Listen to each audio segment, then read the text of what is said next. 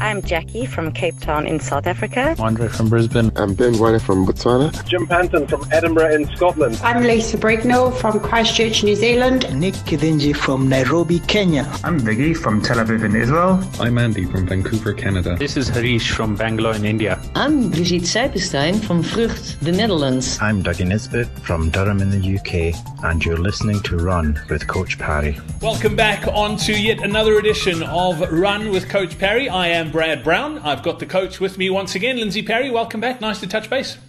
Yeah, good day.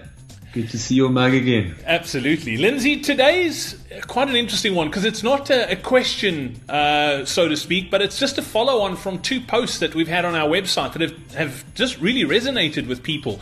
And it's two of our Fast Friday posts that we've done over the last few weeks. And the first one was actually about you and something that you sort of figured out. And then the second one is a client of yours, one of the guys that you're coaching, Warren. And I wanted to sort of just tie the two together and talk a little bit about the importance of the sort of principles that are spoken about in those two posts. And the first one is learning to run slower to run faster.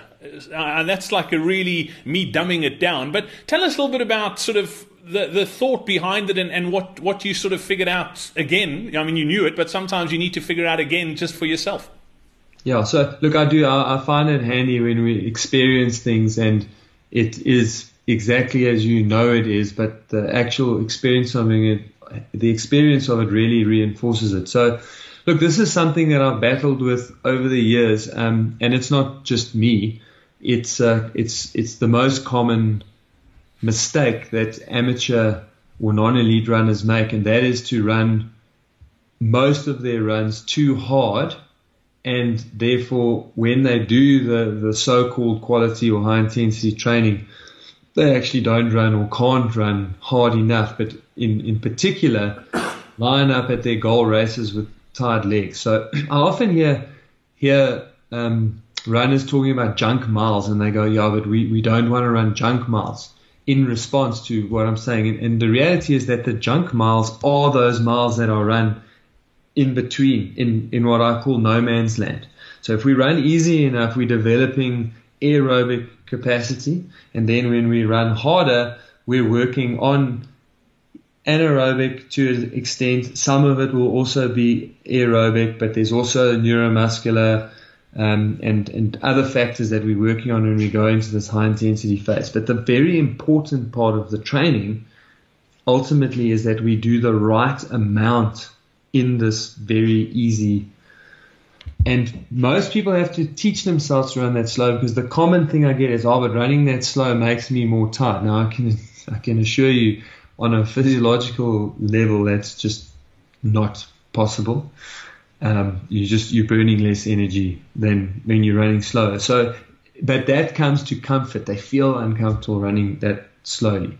But if we do run slowly enough, and we start to develop that aerobic system in the way that it's intended to be, our aerobic zone, if you want to, for lack of a better term, just shifts further and further up. In other words, you can run faster and faster and faster while staying aerobic. So that's kind of why I always use the phrase run slower in order to run faster. And it's because it's on two fronts. The first front is that ultimately we want to be running aerobically faster for longer. And most of the races that we get help with, certainly on this platform, the shortest race that people generally tend to come to us with help for is 10 kilometers. More common half, even more marathon, and then ultras are the most common. But the reality is that regardless of where you are on the 10K to the ultramarathon scale, we need to run and race aerobically. And in a race, when you hit the wall, so to speak, the maximum speed with which you can run at is the highest point at which you can aerobically run. So when you slow right down after hitting the wall, and let's say you are a pretty good runner and you settle on 5 minutes a K is your number, but that's well short of the 3:45 that you were trying to run the marathon at, 3 minutes 45 a K. 5 minutes a K, that represents what I call your lowest common denominator. In other words, when you stuffed, you're going to go to the the highest point at which you can aerobically compete. And that is what we're trying to shift across. So that's the kind of long-term big improvement that we make from training in the right place. And the second point is an immediate effect, which is that if you're running easy enough on your easy days, it immediately frees you up to do your time trials much harder. It frees you up to do your intervals, hill work, all of that stuff that much harder. So that's the immediate benefit of running easy. So that was kind of the point that I was trying to get across with that post a couple of weeks back.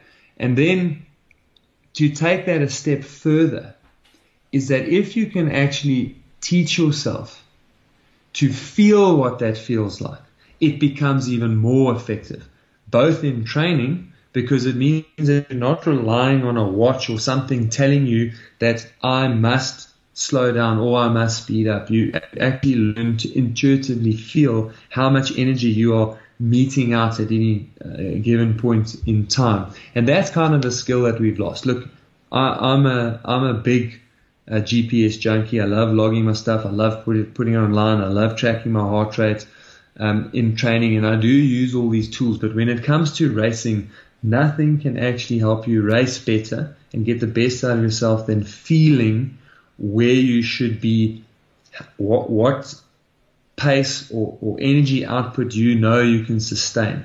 And the better you get at that, the more you'll know. 5Ks, I can go this effort, that effort.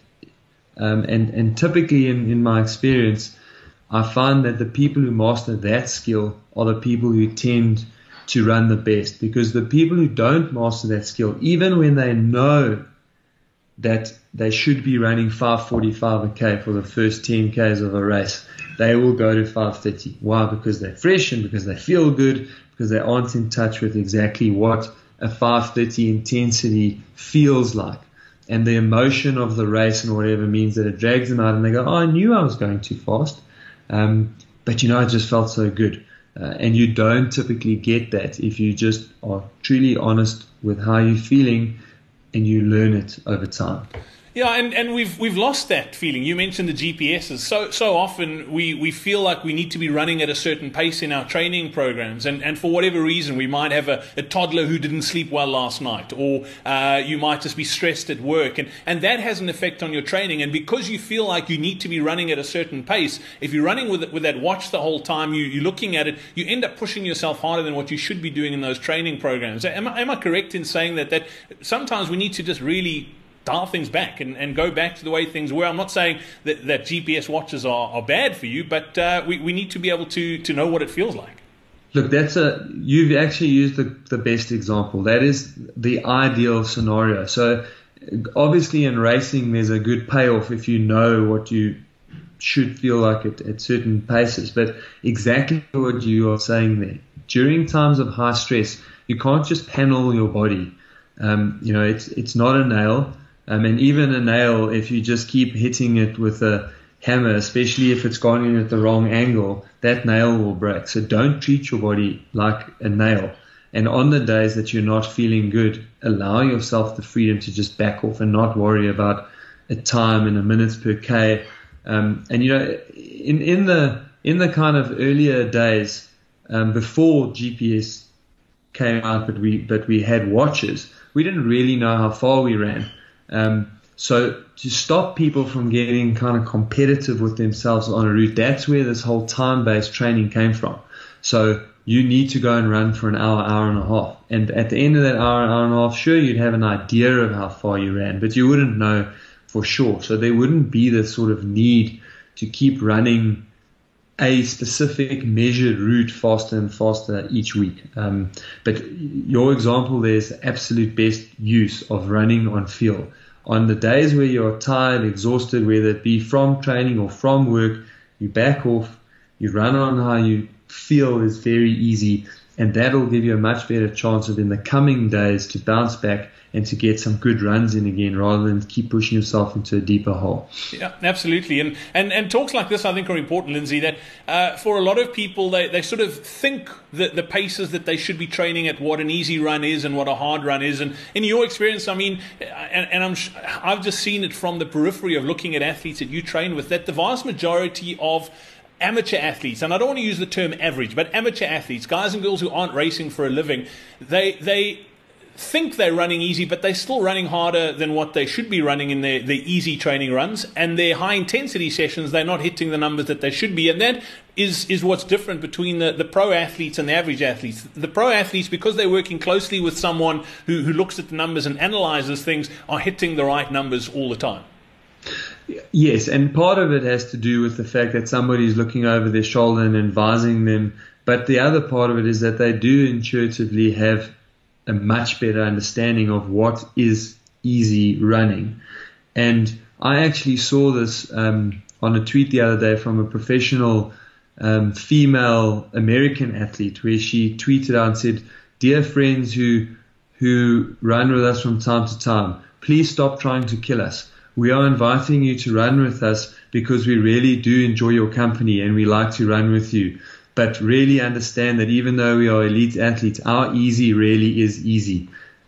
And often in those scenarios, I know exactly what she's talking about. Often in those scenarios, the people aren't even consciously running harder because they're with a pro athlete. It's just that is what they consider an easy run, which is to say that they are running too hard. Because if they're running too hard for a pro athlete who's almost definitely better than them on race day, they are definitely running too hard in their training. Absolutely. If you're looking for some help one-on-one, we can help you here at CoachParry.com. I'd head over to this URL. It is CoachParry.com/coaching. You can get some details there, and there's no better way than to work one-on-one with a coach to get that instant feedback to improve your running. So go check it out. That's CoachParry.com/coaching. From myself, Brad Brown, and the coach, Lindsay Parry. Until next time, cheers, Lindsay. Thanks for joining us. Yeah, that was brilliant, Brad. See you again soon.